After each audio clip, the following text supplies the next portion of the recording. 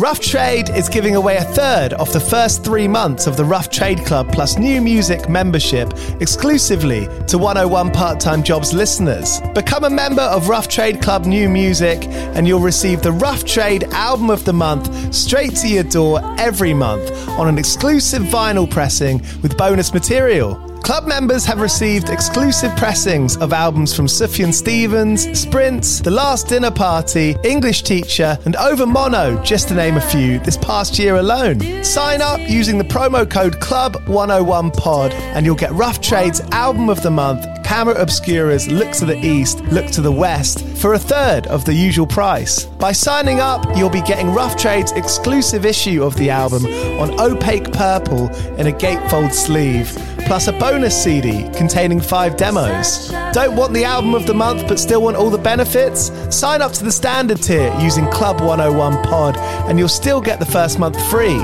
You'll also get free shipping on all orders, 10% off at the bar and on secondhand vinyl in store, and exclusive access to sold out Rough Trade events. So don't hang around. Head to roughtrade.com/club and sign up with the code CLUB101POD. That's CLUB101POD and claim money off Rough Trade's Album of the Month today. This offer is for UK residents only.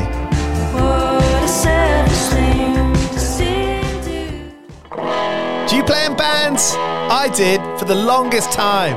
And I wish that I knew that DistroKid was a thing. I don't even think it existed back then.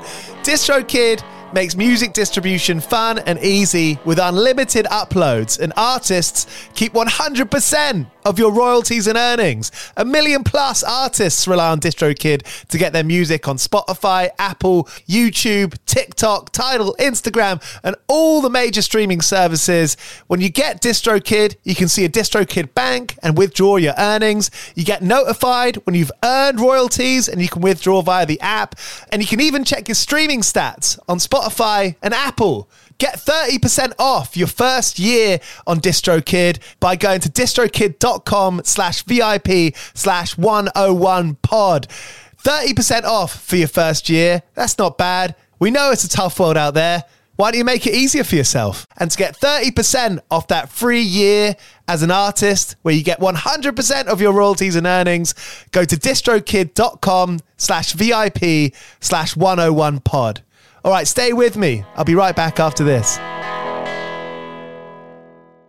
The future is a hefty responsibility and not one that we take lightly. But then taking things lightly has never been what Hefty is about. That's why we've created the Hefty Renew program that turns hard-to-recycle plastics into valuable resources like park benches and building materials. To participate, simply fill up an orange Hefty Renew bag with accepted items, tie it up, and drop it in with your regular recycling. That's it. It's that easy. It's time to rethink recycling with Renew. Particular valued resources may vary by geography. More info available at heftyrenew.com. It's time for today's Lucky Land horoscope with Victoria Cash.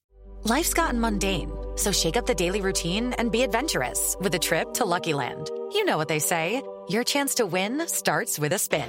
So go to LuckyLandSlots.com to play over 100 social casino-style games for free for your chance to redeem some serious prizes. Get lucky today at LuckyLandSlots.com. Available to players in the U.S., excluding Washington and Michigan. No purchase necessary. VGW Group. Void where prohibited by law. 18 plus. Terms and conditions apply. Hello and welcome to episode 99 of 101 Part-Time Jobs podcast, the show where I speak to some of our favourite artists and musicians about how they've gone along their way, how they've survived their life in music. And we get a comprehensive guide on this episode to Kip Burman, newly acquainted as The Natural, whose new record Tethers is out now, produced by Andy Savers, who also did the new Black Country New Road record. And then we also go back in time to Kip's life in Pains of Being Pure at Heart, the much-loved New York band. Thank you so much for listening to this podcast. If you do indeed enjoy it, please go ahead and review it or rate it or send a message to a friend. You can text them saying, hey, I'm listening to this comprehensive guide about Kip Burman. There is nothing else on the internet that is as deep as this episode about Kip Burman, of The Natural, of the Pains of Being Pure at Heart. And I think that might be true. Not sure. We'll find out. Thank you so much for listening. East London's Signature Brew have been brewing music-inspired beers since 2011. They've made beers with Mastodon, Idols, Slaves, Sports Team, and a whole lot of other bands. You can go onto their website, signaturebrew.co.uk. They've got a load of beers. They've got non-alcoholic options on there as well. if you want to order something directly to your door, you can get 10% off with the voucher code 101podcast, all capitals. All right, here's Kit Berman from The Natural. Go well. Cheers!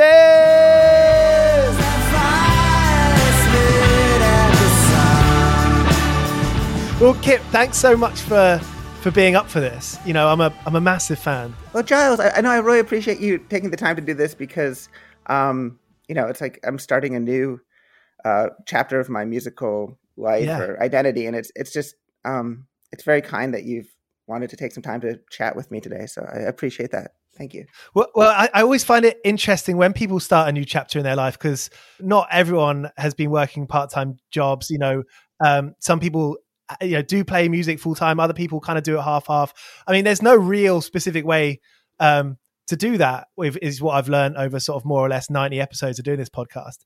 But the thing about when someone starts a new project or like, you know, a whole new kind of page is that I wonder if that puts you in a position where, you know, you do completely take a restock of the way you see, you know, I guess dirty word, isn't it? But your career or something like that. Well, yeah, I think that's probably the case for me. At least my life changed before my music changed, and I think I'm only now catching up, or like the music I'm putting out is only now reflecting that transformation. In 2016, like actually in January, like I recorded the last Pains album, and then in April. My daughter was born, and every facet of my life transformed a lot when that happened. I moved from New York to Princeton, New Jersey, which is about 45 miles to the south of New York. It's a small university town in the middle of New Jersey. You can walk to the record shop and the coffee shop and things like that. And it's very different than when I was in Brooklyn. And Pains was a band that started when I moved to New York with my friends and started a band. And it basically ended when I moved away. And it was a 10-year period, which was remarkable and far more lucky and fortunate than I could have imagined or could have deserved. And starting The Natural, you know, is it coming from the same part of your brain as Pains? Would it be fair to say that? That's a good question. No, or if it's not the same part of the brain, I just feel the energy, whatever energy animated my songwriting in Pains, just evaporated. It went away. Like the need to create songs that sounded like the Pains of Being Pure at Heart was just stopped. After I made that last record, My Daughter Was Born, I didn't feel any desire to write music that way. And it wasn't like when you say my brain, it wasn't so much an intellectual decision of now my life is different and I must consider different aspects of my situation when I'm writing music. That wasn't it at all. It was more just this inner urge to create, not the urge to create itself, but the urge to create the way I had been creating, the sort of ideals, the perspectives, the feeling in those songs, I think just went away. There is something so New York sounding about Pains of Being Pure at Heart. You know, it's a bit like chicken or egg for me. I'm not sure which of those ideas came first, but as someone living in London, you know, there's something so New York about Pains. It's funny because I guess that's true though.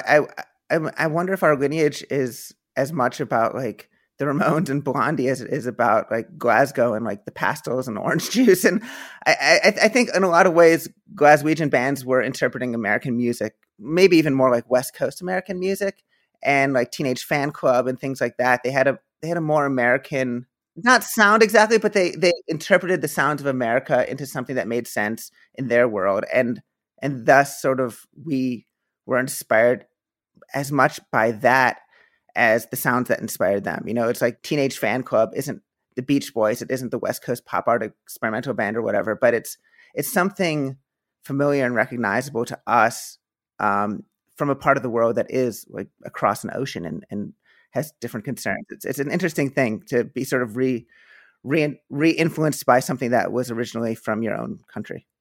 And Vaselines makes me think of the Vaselines. There is a kind of like light-headed sort of spring in your step kind of. Oh, Vaselines are great. This band Close Lobsters that's from up there too was great. Just like the Pastels, Orange Juice, Joseph K. Like there's just like a bunch of things from that very small dark corner of your island that seem to just radiate a sort of dirty purity that a lot of indie pop. I mean, I know we get compared and admire like labels like Sarah and some of the stuff from Sweden, like on I forget the name of the label, but there's a lot of indie pop that was very clean, very pristine, and very innocent, like purposefully innocent sounding. And I think that was important music, and it spoke against a sort of prevailing like four guys standing against a brick wall trying to look cool vibe of the era. But I always appreciated that, like the bands from Glasgow and Manchester too, like there was something dirtier about them. They sounded like they were not trying to pretend to be children. Like there was something adult, even though sometimes they'd get dismissed as like twee or something like that. I always felt there was some real like just like sex and darkness in their music that was sometimes absent from more other strains of like indie pop music from the 80s and 90s and stuff like that. I know what you mean. Those bands from north of England, it seemed like a lot of them were growing up fast, and reading about a lot of those bands, a lot of them were on the dole or they were getting jobs at 16, 17. And I've always, that's the reason why I do this podcast, is because I find that struggle of work, life, and then also that creative balance is such an interesting way to see things, because it must inform the music and the creative side. So, I mean, looking back, taking it back to the start, you were at college, weren't you, before Pains started? Was that, were you studying something that you really wanted to do in life as a career? No.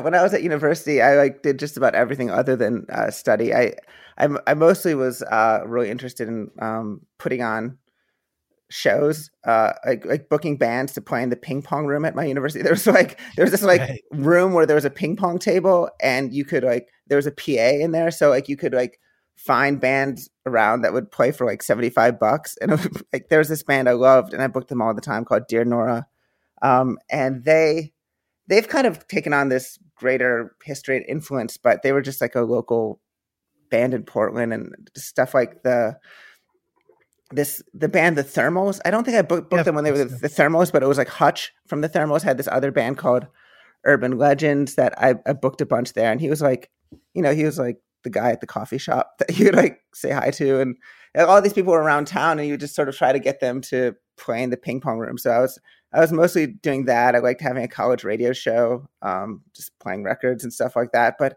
I wasn't exactly I wasn't a terrible student, but I wasn't brilliant or anything. I majored in ancient religion and studied and stuff. But I was kind of, I don't know if my grandparents are going to hear this, so I have to be careful. But I wasn't the best student in the class. I was, there was someone's Greek homework I was always kind of copying off of, in the corner, being oh, so that's how you translate that. Or well, imagine living in Portland around that time when there are all those incredible bands around. I mean, that must have been a really exciting time. It was. I mean, it opened, when I was going to school, I'd never been to Portland before, and it was also the only school I got into. The one I went to, it was called Reed. So it wasn't necessarily I had a ton of choices, but I was well, Portland, I want to go to Portland. Elliott Smith's out there, and I think that was just kind of, I think he had just kind of moved to LA after I got there.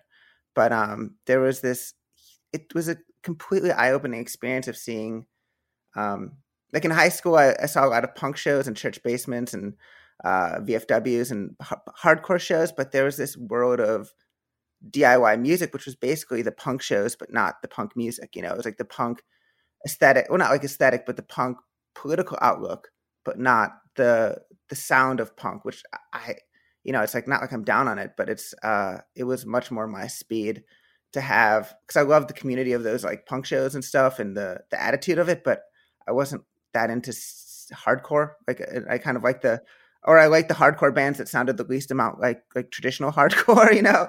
Yeah. Or there's this one band, Ted Leo used to have this band called Chisel, and they were like really involved in that scene, but they sounded like a sort of like a mod power pop band. And they would like show up and play these like amazing, like 2.5 minute like songs, and it would just be like mind blowing. You'd just be like, this is so cool, but what are they doing at the punk show? And like, I always kind of like the stuff like that, where it was like, why did they let these guys play, but I like them? You know, it's like, it was like a little bit more like doing their own thing, but still aligned with like the values of that scene. So I always like that. So in Portland, there'd be like, the other part of it was you had to be 21 to go to shows and bars. So there was these house shows and like sort of basement shows and stuff that would be happening with like independent, like what was it, just like bands, and you could just go and you could see things. And like Mates of State played in my friend's living room once, and like that was cool. It was like mind blowing. And this band from Australia called the Locksmiths, I remember seeing them there. And like a lot of stuff just came through and played house shows because for whatever reason, like obviously like something like Pavement or Guided by Voices would play at a bar, and I couldn't go because I wasn't old enough yet. But there's tons of great stuff I got to discover because of just what I had access to, because of like not being old enough to go to the other stuff. Before that, growing up, were you looked after by your grandparents? You grew up with your grandparents? Well, my grandparents, I lived in with them till I was like 9 or 10, but I'd always go back in the summer to see them because, you know, like my grandparents are young. They were 46 when I was born. So my granddad was like my dad, and he'd like, you know, he'd always take me play baseball and take me to baseball games and play catch after dinner every day. And just like always, I mean, he wasn't like an old man. So he was like my dad, you know, he would just play with me and like make sure I practiced my violin, and was just, you know, always, you take like, you know, if the college basketball team that we liked like made the NCAA tournament, we'd go on a little road trip and go see a game and just like fun stuff like that. And he was just such a huge part of my life, and my grandma too. But my mom was living with them up till I was about 10. And then she moved out to the Philadelphia area, which was about, you know, it's a plane ride, about 2-hour plane ride. And so I grew up in sort of Philadelphia, but I'd go back in the summer to spend the summers with my grandparents. As a teenager, were you quite sort of galvanized to sort of get up and go? You know, you talk about putting on shows at college.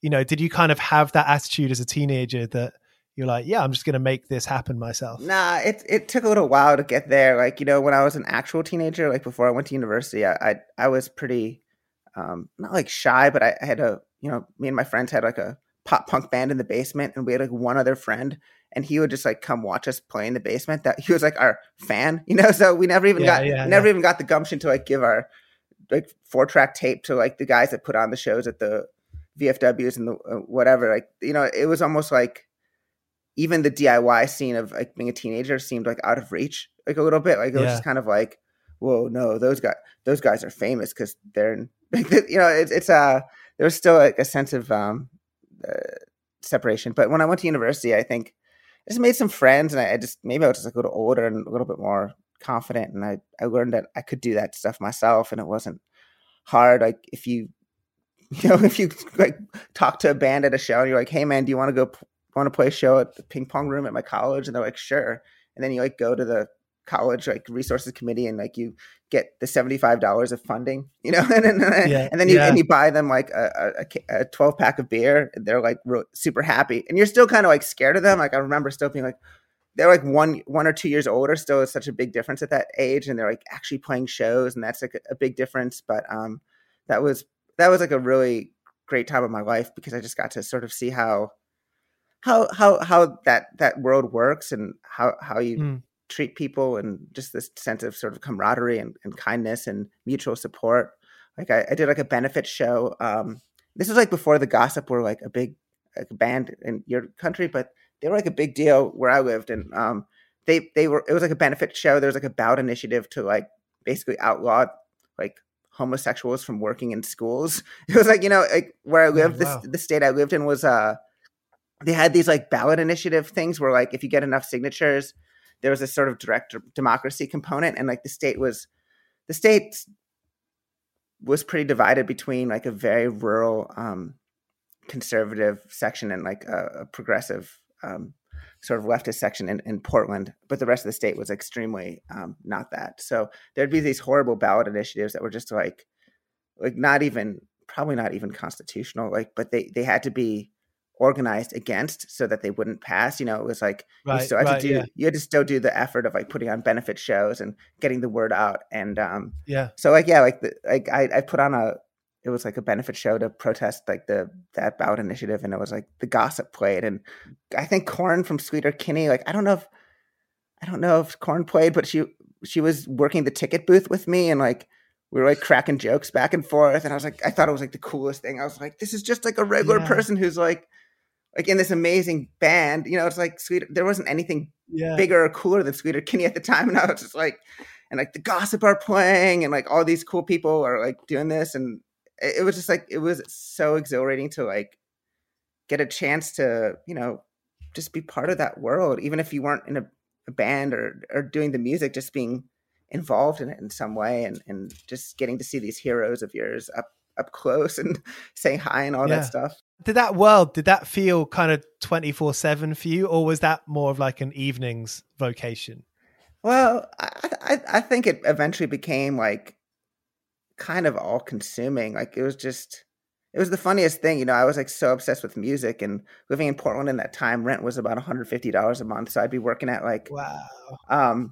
And that was like to rent a house with your friends, and you'd have a basement that you could play music in. And I was working at a call center for like $1 above minimum wage. So it was like $8.50 an hour, which like made you seem like you were like a baller. Like people were like, whoa, you're getting $8.50 an hour. And then I was like, or maybe it was like $7.50 instead of $6.50, but it was like at that time, like it was, so I was working at the call center kind of part-time, recharging people's calling cards and prepaid cell phones.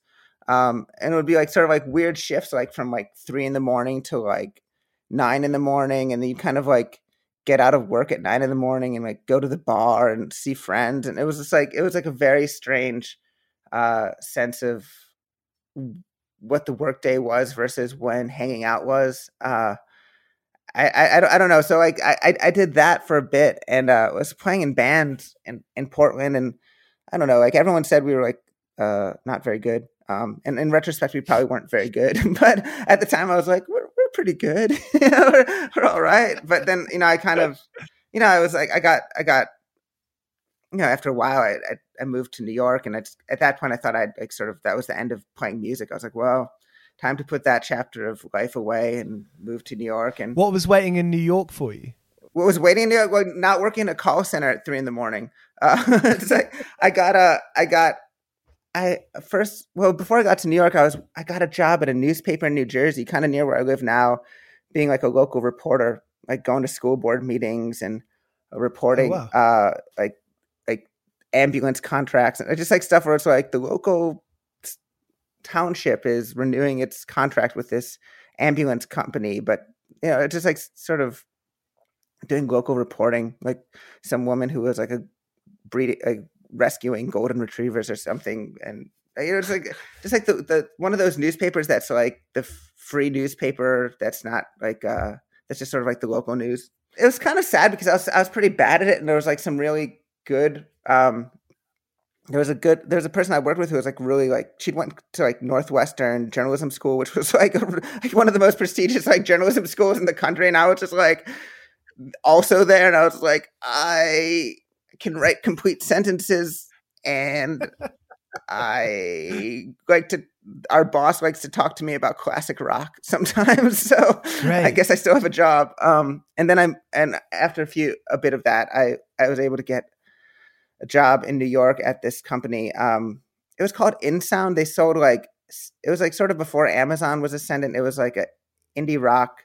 Like they sold CDs on the internet of indie bands and vinyl a little bit too when it started off. And so I got sort of hired there. They had sort of like a marketing part of their company too. And like everyone that worked there was all people that, just wanted to be involved in music in some way. And like the guy that sat next to me at work was Alex, who I was really into this band, The Exploding Hearts, and he was playing because they were from Portland. Like they were like the cool band in Portland. I was there, and like he was playing that and the Gories and the Dirt Bombs and a lot of like sort of like Goner Records, like garage rock kind of stuff and power pop, like next to me. And so we hit it off. I was like, whoa, you like them too? And he's like, yeah. And he played me that first My Bloody Valentine EP, the one that doesn't, like the Sunny Sunday Smile one that doesn't, like when people think of My Bloody Valentine, they don't think about that. I was like, wait, this was the same band that did like these other albums? And he's like, yeah. So we were like super into that and like bonded over that at work. And, you know, eventually I invited him over to play music. He'd never played the bass before. I guess he played the guitar a bit. So he played the bass, I played the guitar, and I had like a drum machine, which was just me putting some drum beats on a CD and like a Discman and like pushing play. And so we play along to that. And you know, that's sort of how the band started. Wow. Where were you getting those drum beats from? The problem was that they were so bad. I was like playing them myself. So I had a little MIDI controller, and it was like I can't just imagine two fingers going up and down like like, and then sometimes you could I could turn up the speed. I could make it faster or slower, but eventually that got pretty boring after a few songs. And my buddy Kurt, who is my roommate, I didn't have the courage to ask him to be in the band. Like it was Peggy. Who was like, you should ask Kurt. Like I'm like, Kurt's too cool. He wouldn't want to do it. She's like, come on, just ask him. He plays drums. And then Kurt was like, yeah, I'll do it.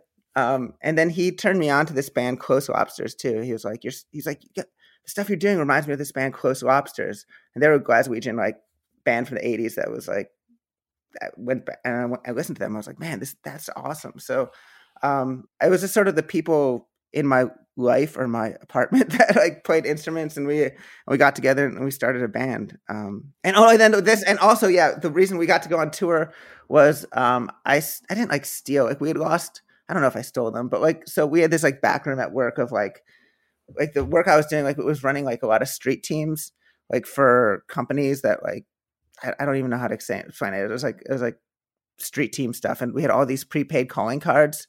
Once again, like my life like revolves around prepaid calling cards, but we had all these, and for whatever reason, I just sort of, I don't know if like the company really missed them, but I took a bunch and sold them on eBay. And that's how we got the money to go to England the first time and do this, like just sort of this a DIY tour with our friends, the Manhattan Love Suicides. They booked us a bunch of shows, like in Leeds and Stoke, and I think there was one in London, and there was maybe one in Sheffield. And I don't know if we got all the way up to Glasgow that first trip, but there was one in Manchester too. And Great. That is so funny. So we like went around with them, and like we couldn't take instruments into the country, obviously, because it was like before, like, you know, we even knew how to get like work permit. You know, we just sort of like bought plane tickets and showed up and borrowed some stuff and played some shows, and that if that hadn't happened, like, you know, that really helped us a lot. We didn't have an album out or anything like that. It was just like that really, it was weird. We like showed up. It was like it felt like we were like the Beatles, with indie pop Beatles. You know, it was like shows were like sold out. We'd been playing to like 8 friends in New York. Like you know, what we were used to was just like no one. It's like playing to our friends at like the cake shop or whatever. And then all of a sudden we're in England and we're like on tour. And it was like, you know, like that idea of like being on tour. I'd never been in a band that had gotten to even go on tour. And here we were in a different country and like just meeting different people and having a great time and just partying. And like, that was when we were up in Leeds and we were talking about the balance between work and like, we're in Leeds and like, we're hanging out with some bands there. Like our friends, the Manhattan Love Suicides, were there. And I don't know if Darren ever had a job, but like one of the guys there was like a point of pride that they never had a job. Like they just literally like were on the dole and they played music. And it was like, that was that was a cool thing to be. And I was like a way of like resisting like mainstream culture. It was like a way of being subversive. And we were coming from New York where we're just like, we have to work like crazy jobs all the time just to like even have like a flat with ants falling out of the ceiling. You know, it's like, it was just kind of like this other perspective. But it was cool. Like they were cool kids and they were making music for this, just like the purity of it, just like doing it because that's what they did. And that was a kind of like a different attitude from what we had experienced in the States, where you kind of just had to, there was a necessity to just be able to exist, that you had to that you had to do something that you probably didn't want to do. When I was a kid, when I used to go to friends' houses and go to their bedrooms, I always used to get home and then change my bedroom. Do you know what I mean? A little bit, because it's like I was inspired by what my friend's bedroom looked like. And I often found that, going on tour, I'd do the same thing. I'd come back from that tour and be like, oh, this is what I'm going to do slightly differently. This is what, you learn about how other people do it, and you naturally get inspired by it. Did that happen to you on that tour? Well, I think a lot of it was eye-opening for sure. Like this band, the Manhattan Love Suicides, like they weren't like a big deal, I guess, in the UK.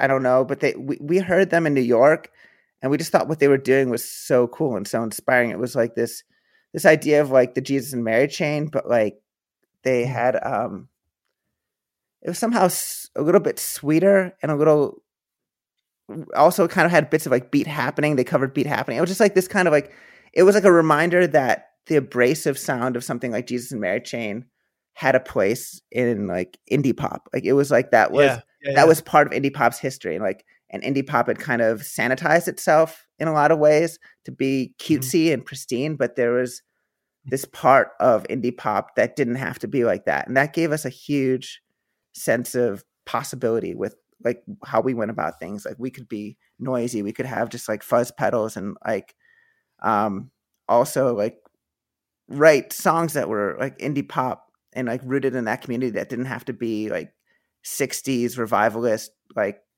mod haircuts and like singing about holding hands and riding bicycles and stuff like that. It was like there's a reason why that stuff was important and cool to do, and I understand it was definitely rooted against like the super cutesy version of indie pop was a way of resisting like the hyper male rockist kind of like real indie music is about. It was like resisting grunge. It was resisting like the hyper seriousness of like some of the stuff that was happening in the 80s. Like it was all great. Like I love a lot of those bands too. I'm like, but I kind of liked, but hearing the Manhattan Love Suicides, and also those early My Bloody Valentine EPs, and of course the Pastels, who were always kind of like ramshackle and raw. And there's this other band called Comet Gain that was kind of happening in the 2000s that was like super, super cool to us. That was also very like blunt and noisy and abrasive. All that stuff like kind of opened our eyes up to allow us to do what we wanted to do. It kind of gave us a license to make the kind of music we wanted to make and still call it indie pop, and not feel like it was wrong that we didn't sound like the Field Mice or something like that. New York City seems to have, it's kind of tough and raw. Was it like that at the time? And was that kind of reflected in your personality or your music? Yeah. I mean, it's like it's like, I could exist in a tough and raw place forever, but I don't think anyone would confuse me as someone that would like win a lot of fights, like I'm not like, I don't know how to say it. Like, I'm just, like if you met me, you'd be like, oh, that guy's not gonna like, but I never want to present myself as like, oh, he's a tough guy from New York. Like he's Lou Reed or whatever. Yeah. I mean, Lou Reed wasn't even Lou Reed, but it's like, there's a, I don't know. I don't think anyone would like ever like accuse me of like representing like the tough underbelly of like New York City. Like I'm not Biggie, it's like there's like but you could be a product of that. I mean, I often think that there are times where I lived in parts of London that were a bit grimy, and it would make me kind of pushes you in a certain direction. Yeah, man, it's like I'm definitely like grody and gross or whatever, but like I don't mind that. But it's like so weird. Like I was always surprised I never got like jumped in New York, because I had friends who did, and I'd be like walking down the street with like rainbow shoes on or like some like shiny gold jacket. I would like dress like a complete like like it wasn't like I was trying to like blend in or whatever. It's kind of like I kind of looked like an easy target probably, but for whatever reason, I don't know. I'm kind of I'm not like big, but I'm like a bigger person, so like maybe people just didn't bother with it. But being up in Leeds, it was pretty. I mean, it was almost like slightly Soviet, where we were was sort of like these rows and rows of houses that were like connected houses that were all built identically in this red brick. And it was just like, and all the streets sort of had the same name, but then had like a different like circle or drive or lane or something at the end. It was very uniform, and but like it was fun. You know, it was like we definitely like partied pretty hard up there, and it was, I don't know how to say it. It was kind of like, it was probably good for us to not ever feel like we were some like Payne's definitely got to do some like fancy big time things, but like we were, I think, at our best when we were kind of playing smaller like places, and just having more of a personal connection and going out and having fun, and like that era of the band was really awesome, and I think everyone was really happy, and just having that first time. Like, I mean, I never like. I briefly lived in Germany with my mom when I was a little kid. She was like in grad school over there, and when I was like 5. Like, I'd never gone outside of the States except to Canada, and I just being abroad for that first time, and just being in a new place and having adventures with your friends, and like we didn't like get kidnapped, but like we got lost. This was before there was GPS, I think, or we didn't have phones or anything. So we needed directions. And these like girls gave us directions, but they were like purposefully like wrong, like maliciously wrong. And we're it was clear they were like fucking with us, but we didn't know. Yeah. And it was like all sorts of shit like that, where like you're like in the middle of like some like country road at like 2 a.m. in like the Midlands, and you're just like, you don't have like a phone, you don't have like a map, you're just like, where the hell are we, what are we doing? But it was all good fun, and I think the kind of stuff that so few bands ever get to experience. And now, of course, like, you know, they're just, you know, like young bands coming up, it's like, I just hope there is a world of touring and adventure and a sense of being lost that they can know, because like between technology and then obviously like the virus going around, it's just, I'm not sure if there will be like, you'd read bands, like it wasn't as bad as like you'd like read about like our band could be your life, or Get in the Van, like when Black Flag were first touring, like there was still like a circuit of like indie promoters and stuff that we were like talking to, and we weren't getting stiffed. Like we'd get our $50 at the end of the night, you know, but it was still like a sense of adventure and possibility that I hope is there for the generation of artists that are coming up. I do feel like it's always going to evolve. You know, I feel like I had my time in my early 20s doing things like that. You're getting lost, you know, and having that excitement, that just pure adventure.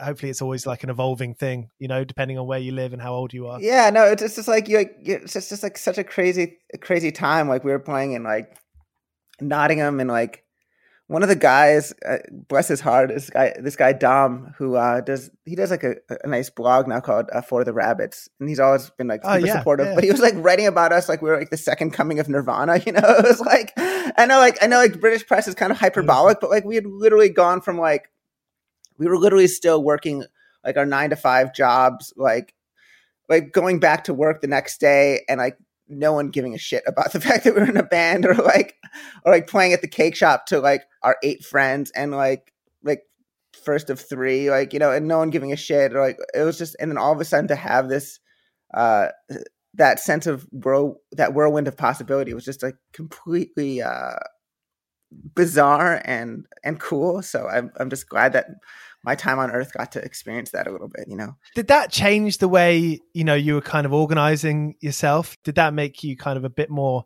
ambitious, dare I say it? Yeah, man. Like, well, it's so strange, you know. It's like there was a couple other bands happening in New York that we were like jealous of, and you know, it's a really unhealthy thing to compare yourself to other people. But I think this was pretty healthy. It was more like a positive thing. There was this band called Crystal Stilts who was on Slumberland Records, which ultimately put out our record too, but they had put out their record on Slumberland first, and they were like the coolest, man. Like they were like the Velvet Underground. Like imagine like going into the coolest party in New York City, they would be like the band playing. It was just this really cool psyche sound that I can't even describe. The singer was this tall dude that looked like a really tall Bob Dylan, you know, like the guitarist looked like he was John Cale, a young John Cale, you know, they were just, the Frankie Rose was the drummer then, and she played drums standing up, and she went on to, be in Vivian Girls and do her own music. And she was in Dum Dum Girls for a bit. Like Cool. she was like a sort of iconic figure in the New York music scene then and still.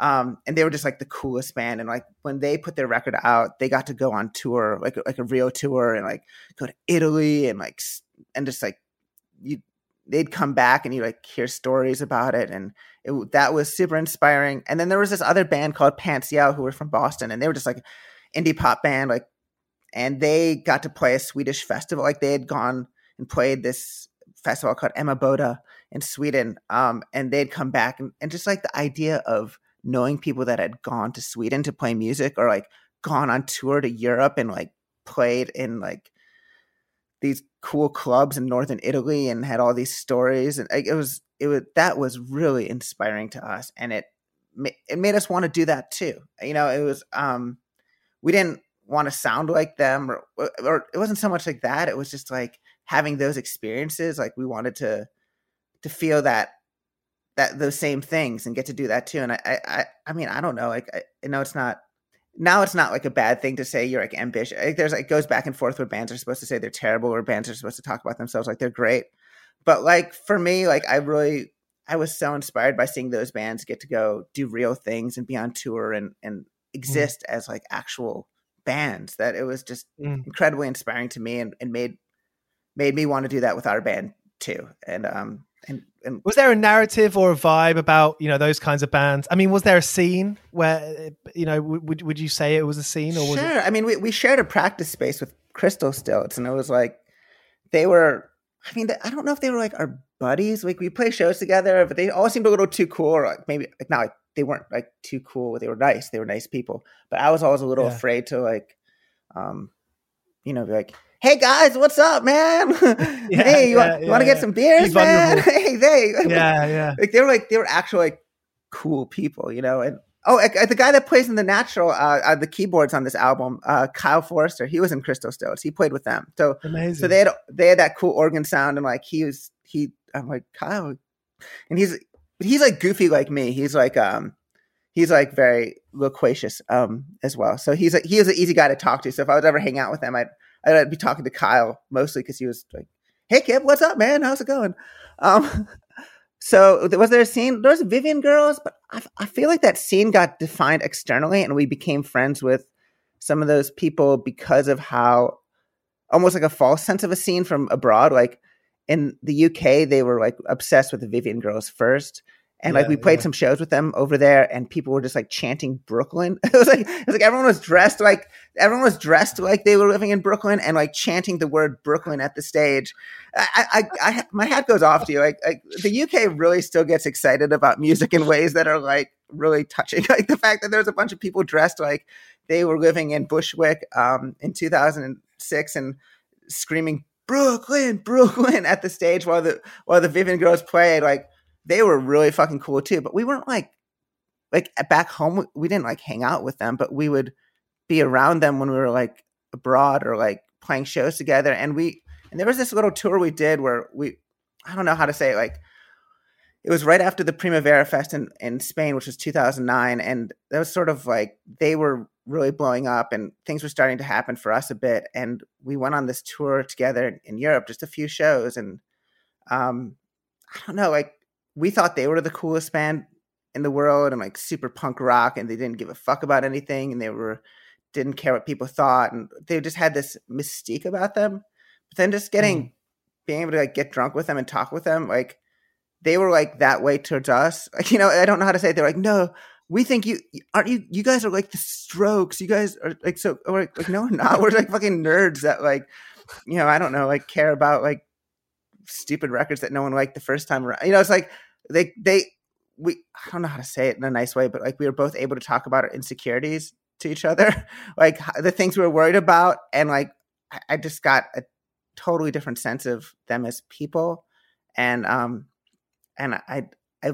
it made me admire them all the more. I thought of that era, like there were certain bands that were just special and always will remain special. And I really think Vivian Girls were a special band, and I think Crystal Stilts were too. And I think drums as well. Like drums were sort of like not like frenemies, but they were sort of like another band that was sort of like in our world that was like both similar and different. And I think they were awesome too. And Connor from the drums played in Pains for a little while. He dated Peggy, still does. And we played shows with them, and they were so good as a live band, and they had such a distinct perspective on their records where it just sounded like, it didn't sound like other records. And it had this, a lot is made out of like lo-fi or hi-fi or mid-fi or whatever, but like they just had the sound of their music had a really distinct point of view. And I think it made it really special. And maybe I didn't even like, when they first started out, I didn't totally appreciate it, but as time goes on, it makes me think they were like really cool more and more. Like, and there's still songs of theirs I go back to, and same with Vivian Girl, same with Crystal Stones. All those bands were like really exemplary of a certain time of New York music, and I'm just happy Pains got to be a part of that too.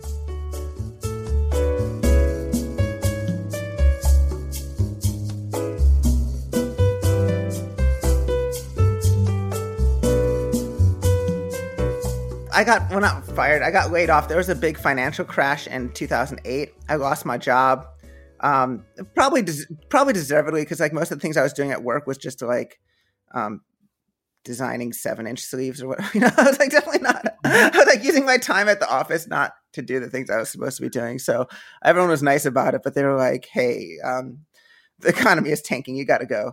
But it was like such I was bummed out at the time because I was like, what am I going to do? But it's weird. Like I lost my job, I think in December of 2008. And then the Pains record came out. Actually, no, we went on tour with The Wedding Present in 2008, and I came back, and then I lost my job. But there was like, I could get a little unemployment for like a month or two. And then Pains record came out, and all of a sudden it was like, there's all this opportunity to, tour like in a full-time way, like a full-on tour. Like the record was well received, and there's all these things happening. So it was like I lost my job, which was like a bummer, but then I got the chance to work, not like work, but I got a chance to do the band like full on, like all the time. And I not only got a chance to do that all the time, but I also got a chance to like write music. So like I wrote the Pains' second record, Belong, really kind of in that time, even before the first one kind of came out.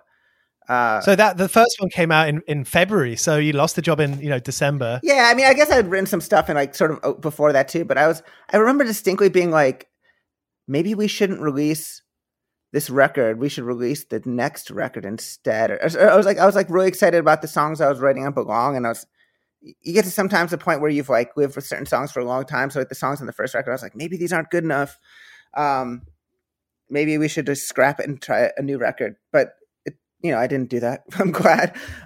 That's interesting because Belong came out in 2011, and 2 years is quite a long time. Well, but we recorded it in the summer of 2010. So from 2009 to basically the summer of 2010, like Pains just toured like a lot, like in the United States and in Europe and Japan. We even got to go to Australia for that album, and it was just like a fairly full-on year. And by 2010, we had shows that summer too, more at festivals, and then we recorded the record in the summer of 2010. And I guess for whatever reason it didn't get released till the spring of 2011. So I mean, it was I was doing music like pretty much nonstop from when the first Pains record came out, and then when Belong came out, we were doing it nonstop too until about 2011. We toured a bunch. 2012 too, and then we recorded. And then there was like some like issues, and then like the third album, there was some lineup changes and stuff like that. But those first two records were almost a nonstop like whirlwind of just. There was like I remember seeing our press kit, and I guess I'd made at some point someone was like, "Can you approve this?" And I was like, I had said at some point like, "Days off are no fun." It's like I was just like really into just doing as much as possible, as quickly as possible, and without any sense of like, let's take a day off, like, right. Or whatever. And maybe that was like deleterious to like the mental well-being of the group, and maybe it wasn't the right decision, but I I had this, it was like I'm an annoying person to be in a band with, or at least I think I was then, because I had a sense of how unlikely all the things that were happening were. And I wanted to like, I didn't want them to stop, you know. It's like I'd been in bands for like a long time in my life that literally played to like the 6 people that you're friends with in the basement of someone's house. And then to have all this stuff happen with Pains, I was just really, maybe annoying, like just like very insistent that we appreciate it. Like I was like someone's like granddad, like we have to appreciate these opportunities. It didn't happen for the bands we're ripping off. You know, it's like the like, you know, the Pastels or like all these, like the Wake or whatever, like another Glaswegian band, the Wake, like all these really cool artists never got to go on like a full on tour, like, or they put out a record and they maybe play a couple shows like in England or Scotland or whatever, or maybe go over to like a couple shows in like France, but like the things that were happening for us were just on this other level and so unlikely. And I felt like, not like guilty, but I also didn't feel like we deserved them, because I was just like, well, the things we admire never got to do this. So why are we getting these opportunities when like so many artists that inspired us to make the sound didn't get to do it? Right. And I just didn't feel like we were like good enough to be worthy of that. 'Cause like the things that I held in like the highest esteem didn't get to experience that. So I think I was a little bit, in that way, like annoying to be around, because I felt like it was kind of a house of cards and that we had to sort of just do everything we could as fast as possible before someone discovered that we were frauds. Well, I know. I mean, I would do exactly the same thing. And in my own way, you know, I have in the band that I was in, you know, just did everything because I just couldn't stop. And, you know, talking of 101 part-time jobs, I mean, he talks about approving a press release. I mean, those things are kind of part-time jobs, right? I mean, these are all things that did you hit the ground running with that? Were you able to take it seriously as well as being enthusiastic? Yeah, I mean, I'm a Jewish kid with nice grandparents. Like I wasn't like giving the middle finger to like people that I met for the most part. Like I wasn't in the Jesus and Mary chain, you know. It's like my general outlook is like, I don't know how to say it. It's like my grandma has Google alerts. So like anything I said would like get back to her. So I didn't, I mean, I don't know how to say this like in like the best way, but it was like there was a time when like we got offered a show in Israel and we turned it down, but I tried not to like make a big deal about it. Like we just canceled it and we're like, we don't want to play here because like a lot of people from like Israel wrote to us and like explained to us the situation and how like playing a show there like normalizes a sort of status quo that is like deeply unjust. So we wanted to do that, but I didn't want to like, we wanted to like not play and like support the like a peaceful boycott to bring about like a more just living situation for the Palestinian people there. But like but like from an older generation, like my grandma like saw it as like being opposed to like the policies of the Israeli government was in some way anti-Semitic, but it's like it isn't. But it's also hard to explain that to a different generation who grew up like with a different frame. Like she lived through World War II. Like she remembers talking to her mom, like saying, "Can't I just talk to Hitler and ask him that we're nice people?" Like she had memories like this of like actual. So to her, it was like hard for her to understand that the reason we were deciding not to play in this place was rooted in actually good things. Like it wasn't about absolutely like being mean to people. It was about like trying to help people like have the same quality of life and the same opportunities and the same human dignity. But so it was like one of those things where it's like I always felt like I had to kind of be, you know, I couldn't, and maybe for a good way. It's like there's nothing worse than like super self-righteous bands talking about what great people they are and like what great causes they support and all that stuff too. Like you don't want to always like toot your own horn in that way. But like there was always a sense of, however, whatever I said and whatever I did would get back to my grandparents at some point. And like I love my grandparents. And I don't want them to think I'm like a terrible grandson. So I kind of had to find a way of expressing myself without. I know this sounds so silly, but it's like some bands I'd see were like very open with like tales of like drug use and like all sorts of stuff. I also tried to keep it very sanitized, like what I was able to share with the world, and So I mean, I don't even know what the point of that was. I'm just saying, like, when your grandma has Google alerts, you can't tell people to fuck off all the time, like, because like you'll get like a phone call from your grandma where it's like, I saw you. Even we had a song called "This Love Is Fucking Right," and even that was like she eventually acquiesced to that one. I was like, Grandma, it's funny. It's like it's a sweet song. It's not like fuck love. I wouldn't even say it to her, but I was like, Grandma, it's funny. It's supposed to be funny. And like she did you kind of have to give a full explanation? I had to give a full explanation, a little bit of that. But she's really support. I mean, she has like, I have to find a way. This new record isn't on CD, but I need to find a way to get a CD to her, like make a CD so that she can play it. But she's like incredibly supportive. She'd always like play like Pain CDs in her car when she was driving around, and she's 87 now, and she's exceptionally supportive and excited about me playing music. And in fact, like when she came to see me, she always complained it was too loud.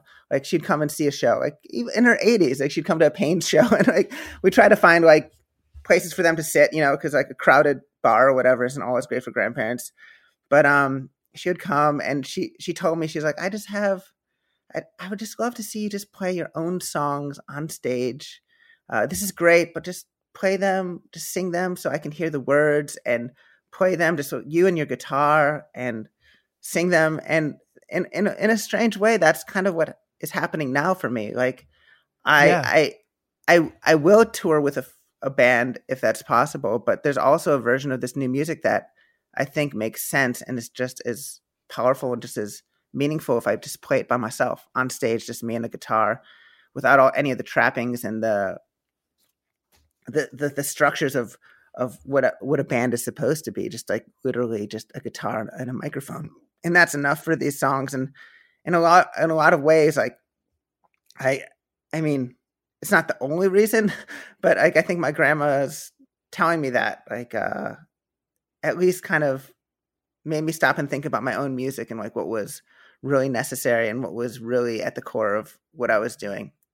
So yeah. When you shared that first single, I thought, oh, well, it sounds like it's written on acoustic guitar, definitely, but it just feels so righteous. That one did feel pretty righteous. The first time I played, I'll admit, I was like down in the basement. I was like, whoa, this sounds cool. I'm just going to do this like part a few times and just like sing it. And, and we're talking about Why Don't You Come Out Why Anymore? Don't You Come Out Anymore?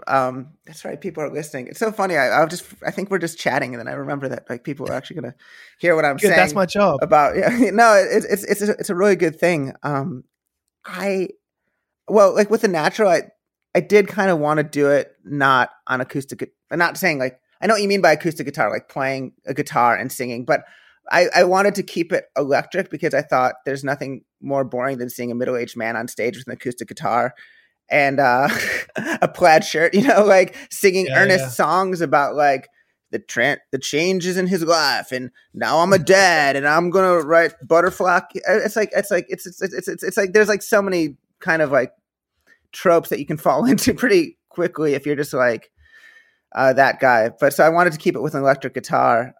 Also because Billy Bragg is cool, and he, it's like you watch those concerts, and I mean, I don't know how he's perceived in the UK. Like I asked a friend, and people were like not super. I don't know. He was like kind of seen as like an oddity or sort of like a here.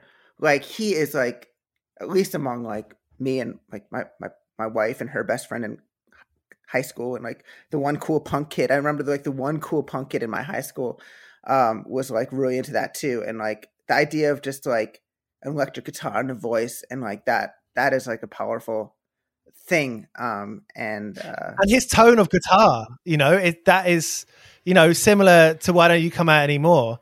It's like a hollow body sound guitar. I know you don't necessarily play a hollow body. I'm sorry, I don't mean to contradict you when you say nice things. I'm just like, it's like I actually wrote it on an electric guitar, but I don't mean to be a stickler about any of that. No, but it's that Billy Bragg sound though. I was, the fun. It's Billy Bragg. I mean, it's also like I guess as I think when my daughter was born, I was spending a lot of time at home, and like the kind of music I was listening to was different. And it was actually my mom. I was like writing some music, and she was like, "This reminds me kind of Richard Thompson." And I was like, "Who?" And she's like, dude. Well, she didn't say dude, but she said, I think you would really like his music, and you should listen to some.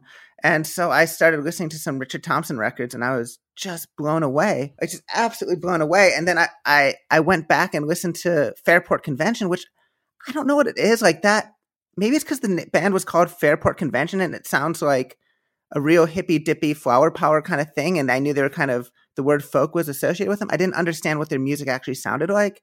And I was so wrong. Like I was astonished when I listened to those Fairport Convention records, how inventive and playful and cool and like just that's funny. beautiful. My parents love Fairport Convention, and I don't think, I'm not sure about my brother or sister, but I've never listened to them, and they're one of like the 3 or 4 bands that my parents have always talked about. Okay, so Fairport Convention, Richard Thompson, like that stuff meant a lot to me. And that was sort of my mom telling me that like the stuff I was writing reminded her of that, which is like really cool. And then Dylan as well, like especially like the live Dylan records, like that one that's like says it's from the Royal Albert Music Hall, but it's really from Manchester. Like I listened to that a lot. And when I was younger, I just didn't approach Dylan because he has like the worst fan club. I think that's what it is. It's like he is insulated from, like the truth is insulated by a bunch of old guys with beards telling you like treating him like a god. Like it's if you listen to the people talk about Dylan, you will get annoyed by Dylan. But if you like actually go back and listen to records, you'll just be like, this guy was funny and he was having a good time and he was clever. And it was like, it wasn't as serious as his sort of biographers. I mean, I'm sure like it is serious. Like I'm not saying he doesn't take himself seriously too, but like those records are playful and there's like just a joy of language and all these things that I never really heard the right way before. And I took it too seriously, or I just didn't want to like engage with it because I thought you had to be like this expert to even approach the great man and his sacred texts and all this bullshit. And I was just like, but you like listen to it and it's like, I'm a poet. I know it. I hope I don't blow it. And it's like, that shit is funny. And it's like, and so you like go back and like go listen to and you just, there's this like, this sense of liberation of language where you can actually just say whatever the fuck you want. And you can say it however you want to say it. And you can make sounds. You can enjoy the sound of words and you can just express yourself in certain ways. And I found that so comforting. And I always felt like with Pains, the kind of stuff I wanted to write or was trying to write just was too, it didn't fit the music quite right. Or especially with the third and fourth albums, I was trying to express some different kinds of things. And people between not wanting to hear it or like, it just didn't, people wanted nostalgic songs about teenage feelings. And I just didn't have those anymore.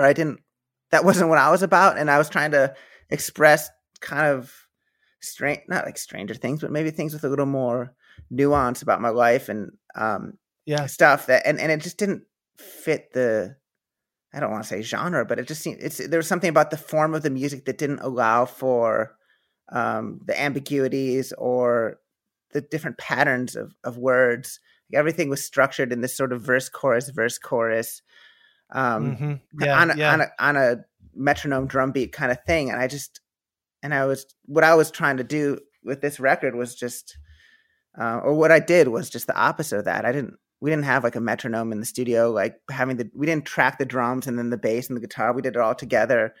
And we did some of the vocals even live, like too, just to kind of embrace the, not imperfections, but the human moment of creation and like, just get the song out as the song and not worry about the perfect version of the song. And I think, and I think Pains was always striving to be something better than it was, which I think is a cool thing. Like when you're like trying to make you're trying to do something that you can't do, but like you do something else as a result. Like I think that kind of like aiming for something you can't do, like you're going to come up, it's sort of like I always call it like heroic amateurism, like sort of like this idea of trying to do like the big thing, but you don't really know how the big thing was done right. Or like, so you're kind of doing it in your own way. And And I think that was like a cool vibe. And maybe that's what kind of distinguished Pains from some of the bands that were more like, we just want to make like lo-fi noise rock or something. Like we were always trying to be like a little bit like better than we really were. I don't know how to say it. Sort of going for an ideal that we couldn't achieve, like something the striving for it. It was cool. But I'm reading a great book right now by Damon from Galaxy 500 called Ways of Hearing. In fact, it's a transcript from the podcast he did. Damon. Oh yeah, dude. We did a Galaxy 500, and I don't mean to interrupt your story. Like, go on with it. But I did. No, not at all. There was this series of like Galaxy 500 covers that people were doing this summer, and I did one. And there was like a website where they were all hosted, and there was like something where it was like I sent like the wrong version of the video in, so I had to write to the guy at the website and be like, "Hey man, I sent this version in, but it was like the messed up, so please use this one instead. I'm sorry." And the guy wrote back, and it was like Damon from Galaxy 500 was the person that was like manning the website. I was like, "It's you. What's up?" And one of my mom's best friends, she was an English professor, and like one of her colleagues, this guy Michael Berthold, who was taught with her and used to be a high school English teacher, was Damon's high school English teacher, and he was like, Mr. Berthold was like the best. He's encouraged me and like all these. It was like this, like we had this like total bond over his high school English teacher, who I also knew somehow through my mom. And it was this. So I was go on and tell me about Ways of Hearing. That's it. I'm just saying what you said about not having a metronome, because the first chapter, spoiler alert, basically made me think, fuck, why did I use a click track? Why did I use a metronome on so many things that I've done? You know, I wish I hadn't, because it takes away from that moment. And, you know, I guess it's pretty easy to cross the line into some kind of hippy dippy stuff when talking about this. But, you know, this conversation we're having now, the kind of outside sounds you hear on the street where everyone listening to this is hearing behind this, you know, these are all things that are like a real life. I feel like, or at least this first chapter very quickly convinced me that when you've got a metronome or a click track, it kind of somewhat takes away, or at least compromises, the real life element of it. Yeah, I think you're right. And I owe a huge debt of gratitude to my buddy Andy Savers, who he produced the last two Pains records, but he also he's the one that was like, with this new project, he really gave me the courage to do it the way we did it. And I remember like the first EP I did, it was just like guitar and voice with him. And it was like after a Pains tour, and I was like, I got some new songs. He's like, well, come by the studio tomorrow. But like, you know, my flight was the next day, so I had a free day. And we'll track them together or something. And I'm like, well, don't we need to like get someone to play drums on it maybe? Or like we should have to like get the right guitar tone? Or he's like, no. I showed up, there was literally like a guitar, an amp, and a microphone. And he's like, just play and sing at the same time. And I was like, well, don't we need to like isolate the vocal? You know, there's all these things I had been so used to being told. Not like it wasn't my preferred way of working. I just didn't know any better. Just like when you go into studios, like people tell you the right way to do things. Like and I got to work with some amazing people, and like they made way cooler records than mine, but they had like a very specific way of like how a band is recorded, where you like record the drums and you record the bass, and then you add the guitars, then you do the vocals, and then you like redo the vocals and add and all that stuff. And like it was the complete opposite of that experience working with Andy. And he actually just did that Black Country New Road record too. Oh, amazing. So it's the year of the Andy. So it's like, yeah. So it's like he's like, I'm glad he's finally getting some recognition, because he was just really, because he's my friend. Like I just trusted him implicitly, and he was just like, just play your songs, sing them. That's all you need to do. Yeah. And that was all we needed to do. And then for this record, he was the one that was just like, we're going to do the drums and the bass and the guitar and maybe even the vocals at the same time. And let's just see how it goes. And a lot of that work, the way we did it, was because I had no time. Like I didn't have like a week to book into the studio. You know, I was like, my mother-in-law is in town this weekend, and she can help look after the kids while I go up to New York, and we have like one day in the studio where we can play the drums. So like, let's try to do as much as we can and as fast as we can. So it was like a lot of it wasn't like this like Ouija, I don't know how to say it. It wasn't like this grand design of how to do things either. Like sometimes it's just like the necessity of like the moment. You just try to make the record as best you can with like the time you got and the people around you. So I I'm really grateful to Andy so much for just kind of having that insight that the things that made my songs weren't necessarily like I wasn't trying to be like in the Pains. It was always like, oh, we got to be as good as the Killers, or something like that. Where it was like, I know it sounds silly, but there was always this ideal of something that was like the proper way of doing things. Like, yeah. And for this, there was none of that, which was really liberating and cool. Has the natural kind of become, obviously it's what you do now. I mean, has it kind of become another, I hesitate to use the word job just for the sake of, this podcast, but, has it become your full-time thing now again? I mean, obviously, full-time is completely subjective and it is what you make it to be, but do you know what I mean? Does it feel like, something you wake up and you have a plan for and you go to bed with something in mind about it?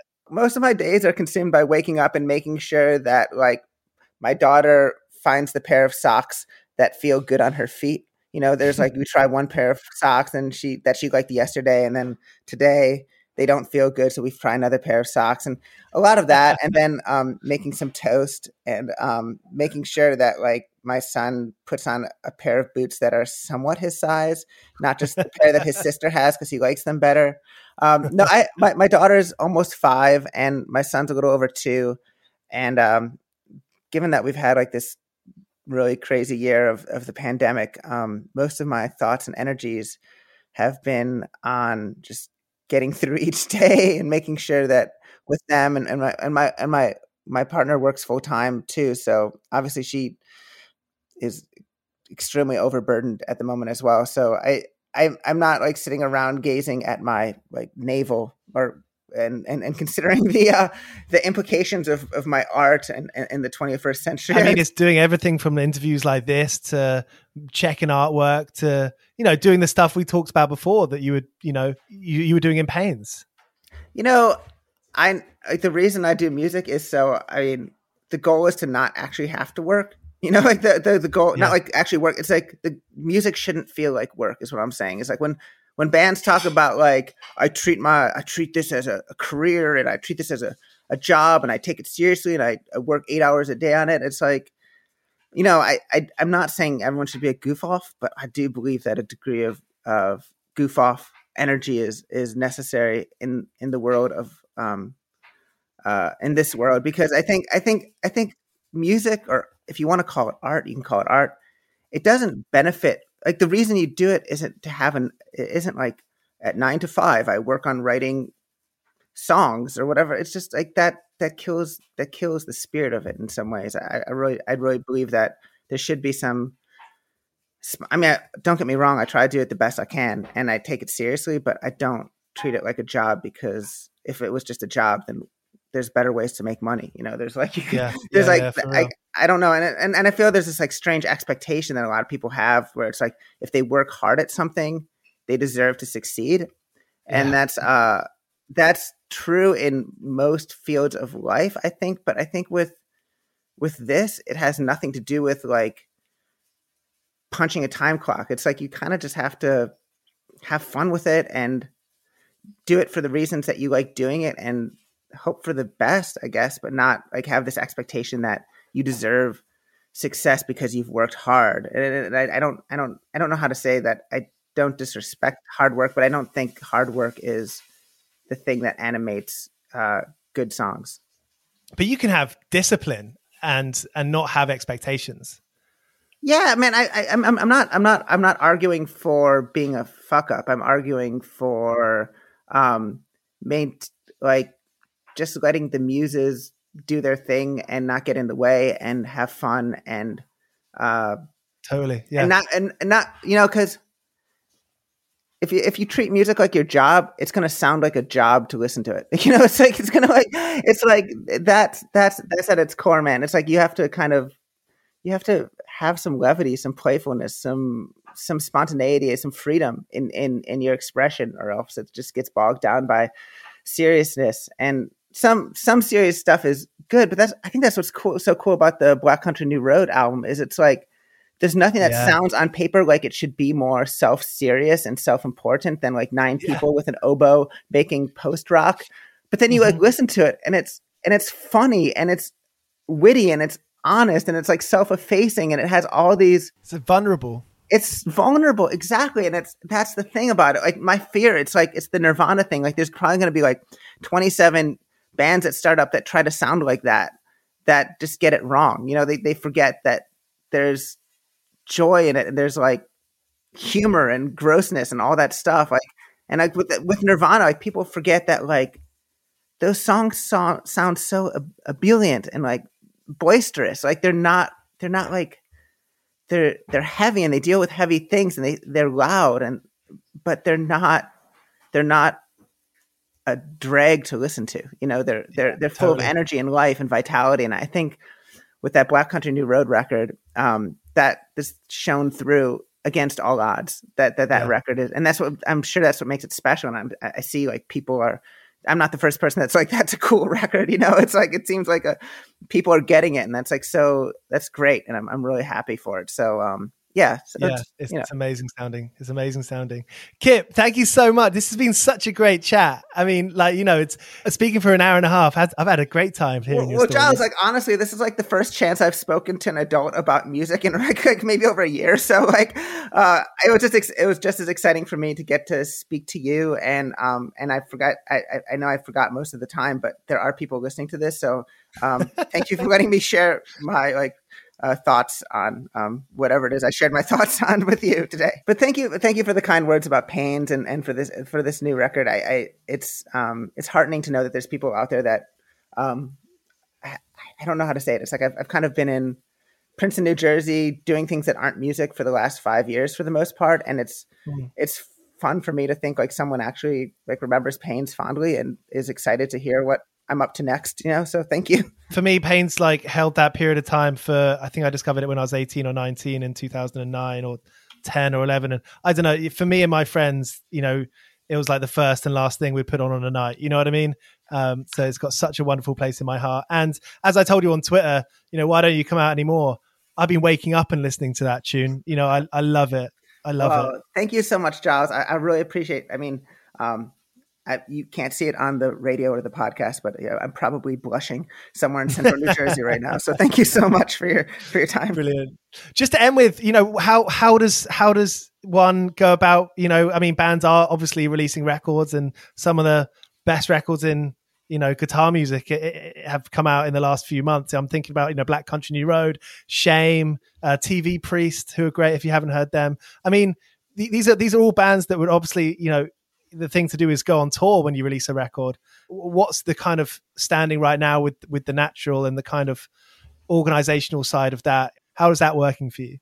You know, I look forward if there is like, even going on tour is like presupposes anyone's going to like listen to the record and care. But if people do check it out and there is the opportunity, of course, I really look forward to the chance to travel and play music. There's like nothing more fun in this world than doing that. And in the meantime, I think it's kind of a blessing that people will get to hear the record and experience it and live with it for a while before, I get to go out and play. It's a new thing. And it's not the worst thing in the world that if like, you know, next fall, if maybe things are better, I can come and play some shows and do things like that. But, you know, in the meantime, they can just live with the record and listen to it. I'm not too keen on the whole like live streaming. I think the last thing people want to do is like look at their computers or phones even more, watching bands play in their basement. Like I'll do a little of that. I'm going to try to record a couple things and try to do it a little more interesting than just me jamming in my basement. But yeah, for the most part, I'd rather just, you know, wait to do it the right way. Even if it means like, you know, people, it might take a little time, but I think there will be a future to look forward to. I hope. I think what you said there about being able to sit with a record and then, you know, and wait to see it live, I think that could actually be a really powerful thing.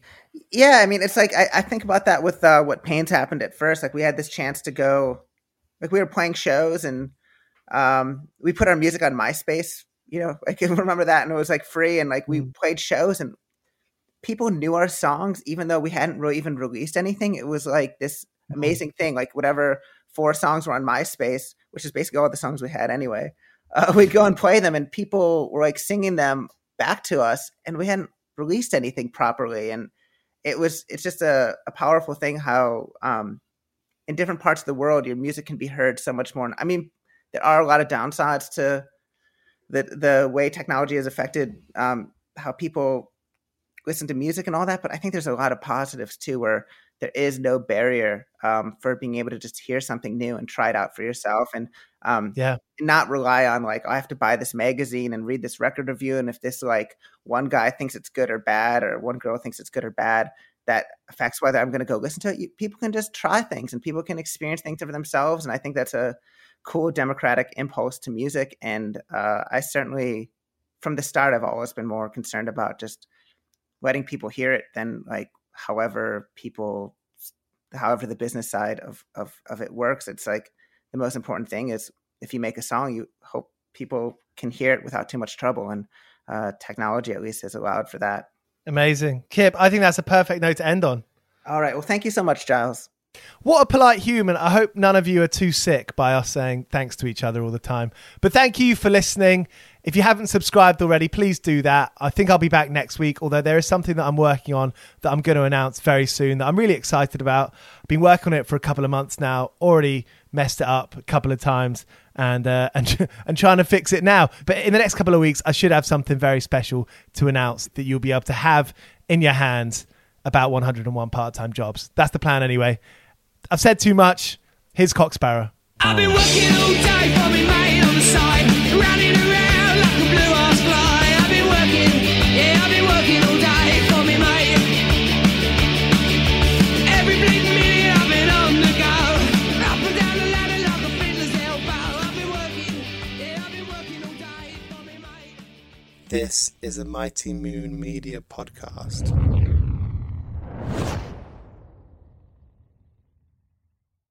The headlines remind us daily, the world is a dangerous place. The elites in charge say everything's fine, stop noticing. But you know better. And your gut knows that time is short to prepare for a world that is 4 missed meals away from chaos. My Patriot Supply has helped over 3 million families become more self-reliant and is the company Americans trust to prepare. Go to MyPatriotSupply.com and secure their best-selling 3-month emergency food kits. Each contain delicious breakfasts, lunches, and dinners, averaging over 2,000 calories per day.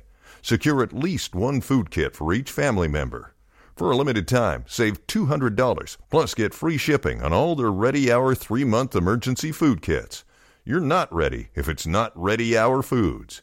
My Patriot Supply also has solar-powered generators, water filtration units, biomass stoves, heirloom seeds, and critical survival gear. Shop MyPatriotSupply.com today.